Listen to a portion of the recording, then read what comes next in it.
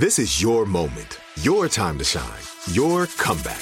You're ready for the next step in your career, and you want an education employers respect. So you're not just going back to school, you're coming back with Purdue Global.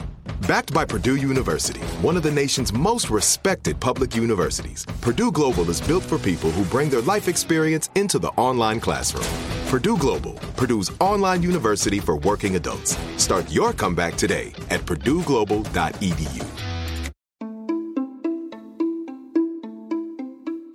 Welcome to Aaron Mahnke's Cabinet of Curiosities, a production of iHeartRadio and Grim and Mild. Our world is full of the unexplainable. And if history is an open book, all of these amazing tales are right there on display, just waiting for us to explore. Welcome to the Cabinet of Curiosities.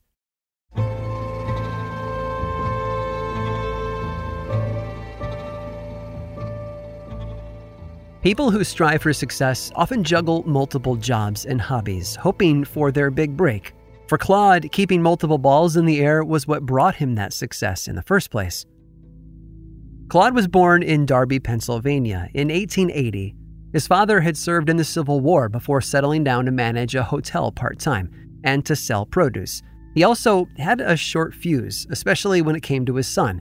It got so bad between the two of them that Claude often ran away to live with relatives, but he always came back. When he was 12, Claude started working odd jobs around Pennsylvania. However, he didn't find his true calling until he discovered juggling. After watching a juggler perform at a theater near his home, Claude discovered what he wanted to do for the rest of his life. He devoted the next several years to perfecting his talent, juggling for churchgoers and local audiences before leaving home for the last time at the age of 18. He played vaudeville, adopting the persona of a tramp juggler based on a similar character created by fellow performer James Edward Harrigan. Claude soon moved on to bigger stages and brighter lights all over the world. He eventually joined Ziegfeld Follies and enhanced his juggling act with comedy. He juggled everything, too, from balls and cigarette boxes to hats. If a ball didn't land exactly the right way, he would scold it in front of a laughing crowd. If a cigar missed his mouth, he'd curse it under his breath to hilarious effect. After a few years of working as a comic juggler, Claude branched out. He exchanged his hats and cigar boxes for a script in the Broadway musical The Ham Tree. He'd never acted before, but it suited him well, and it only led to bigger and better bills. He even performed for King George V and Queen Mary of England. Claude never slowed down, and he didn't rest his laurels either. He was always looking to make his act bigger and better. In 1915, he went on Broadway with a new kind of show involving a specially made pool table and cues of various shapes, which he used to make impossible shots. It was in the same year when Claude made the jump from the stage to the silver screen. He starred in 2 silent films before taking another stage role where he adopted his iconic part of a smarmy con man in a top hat and a coat. Once he made the jump to the screen, though, the ladder of success only took Claude higher and higher. His silent work carried over into the talkies, and he became a full-fledged movie star. His greatest performance, however, never took place on stage or screen. Claude made waves, so to speak, during the summer of 1898. The 18-year-old was recommended for a gig in Atlantic City by a friend with a connection there. The pay was $10 a week, and all he had to do was juggle. Oh, and drown. When he wasn't tossing balls and hats into the air, Claude would swim out into the ocean and start drowning. A co-conspirator would jump in to save him, drawing a crowd. Once he was saved, onlookers who had worked up a hunger watching the daring rescue would buy themselves a hot dog at the nearby vendor, who just happened to be in on the whole thing. Many years later in life, he bought a house in Hollywood, and it came with a pool out back. And one day, he was entertaining some friends who asked him why he never swam in it. It said that he replied, "Would you like to swim if you had drowned 168 times?" That drowning routine had brought in big business for the eateries on the pier, but it wasn't what made a celebrity out of William Claude Dukenfield. We have his over-the-top antics on stage and on screen to thank for that. By then, though, the world didn't know him as William Claude Dukenfield. No, the juggler, pool hustler, and professional drowner was better known by his stage name, legendary performer W.C. Fields.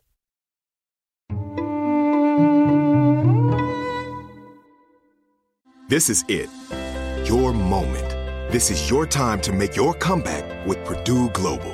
When you come back with a Purdue Global degree, you create opportunity for yourself, your family, and your future. It's a degree you can be proud of, a degree that employers will trust and respect. Purdue Global offers working adults like you over 175 flexible degree programs to meet your specific career goals. These include associate, bachelor's, master's, and doctoral degrees and certificates. Purdue Global degree programs range from nursing to business to communication and more. Whatever your interest, we have the degree that will move you forward. You have the knowledge, you have the experience. Now it's time to get credit for the work you've done and earn the recognition you deserve with Purdue Global, Purdue's online university for working adults. You know you're worth it. We do too. So don't wait another second to get the degree that will take your career to the next level. Start your comeback today at purdueglobal.edu. Are you tired of your scented cleaning products smelling and cleaning like meh? Then it's time for an upgrade with the power of Clorox Scentiva. With an uplifting scent that smells like coconut, Clorox Scentiva gives you powerful clean like Clorox, but a feeling like being transported to a tropical island retreat. Imagine putting your phone on Do Not Disturb, tuning out all the constant, just the feeling of warm sand in between your toes and a fruity drink in your hand. The ones with the little umbrella. Refresh your home to feel like an all-inclusive vacation by getting Clorox Scentiva. Also available in grapefruit and lavender scents at a nearby retail store. Right here, right now. Find your beautiful new floor at Rite Rug Flooring. Choose from thousands of in-stock styles, ready for next day installation, and all backed by the right price guarantee. Visit riterug.com. That's RITERUG.com today to schedule a free in-home estimate or to find a location near you. 24-month financing is available with approved credit. For 90 years, we've been right here, right now. Rite Rug Flooring.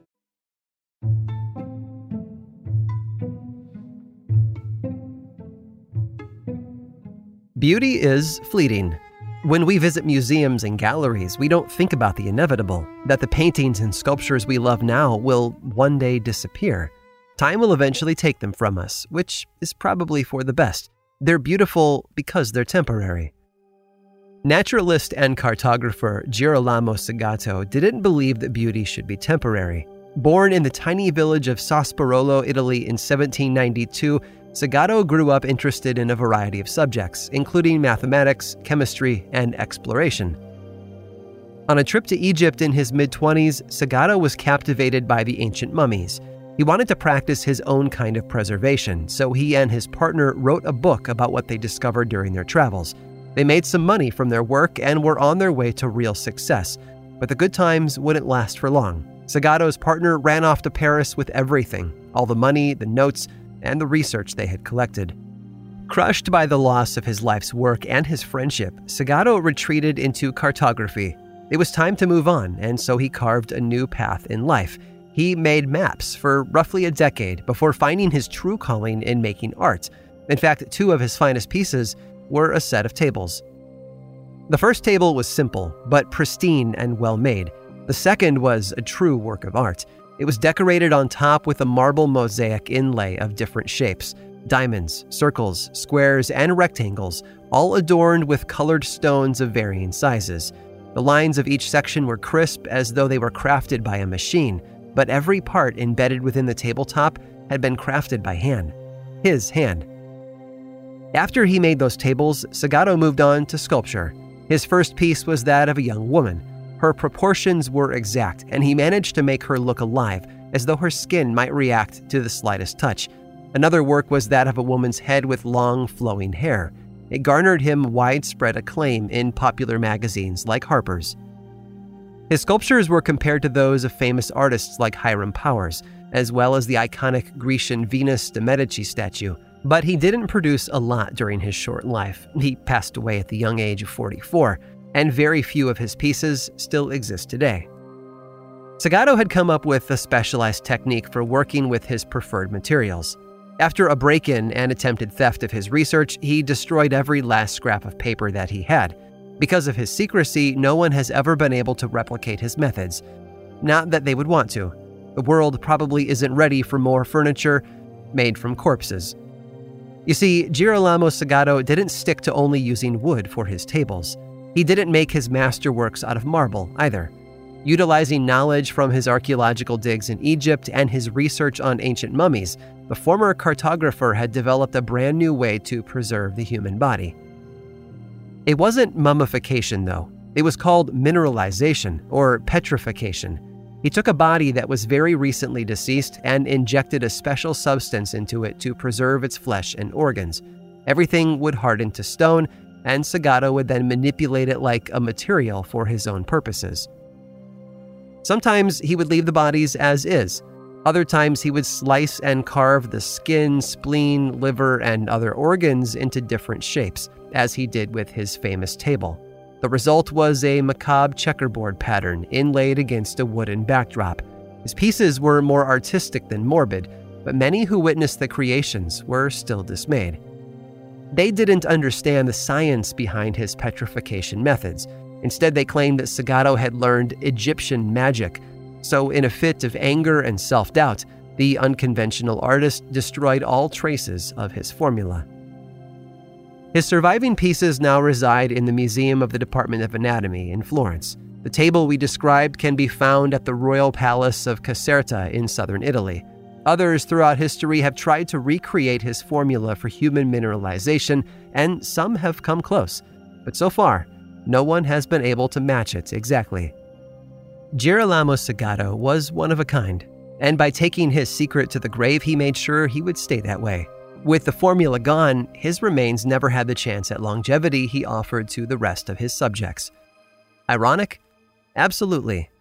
But more than that, it sure was curious. I hope you've enjoyed today's guided tour of the Cabinet of Curiosities. Subscribe for free on Apple Podcasts or learn more about the show by visiting curiositiespodcast.com. This show was created by me, Aaron Mahnke, in partnership with How Stuff Works. I make another award-winning show called Lore, which is a podcast, book series, and television show, and you can learn all about it over at theworldoflore.com. And until next time, stay curious.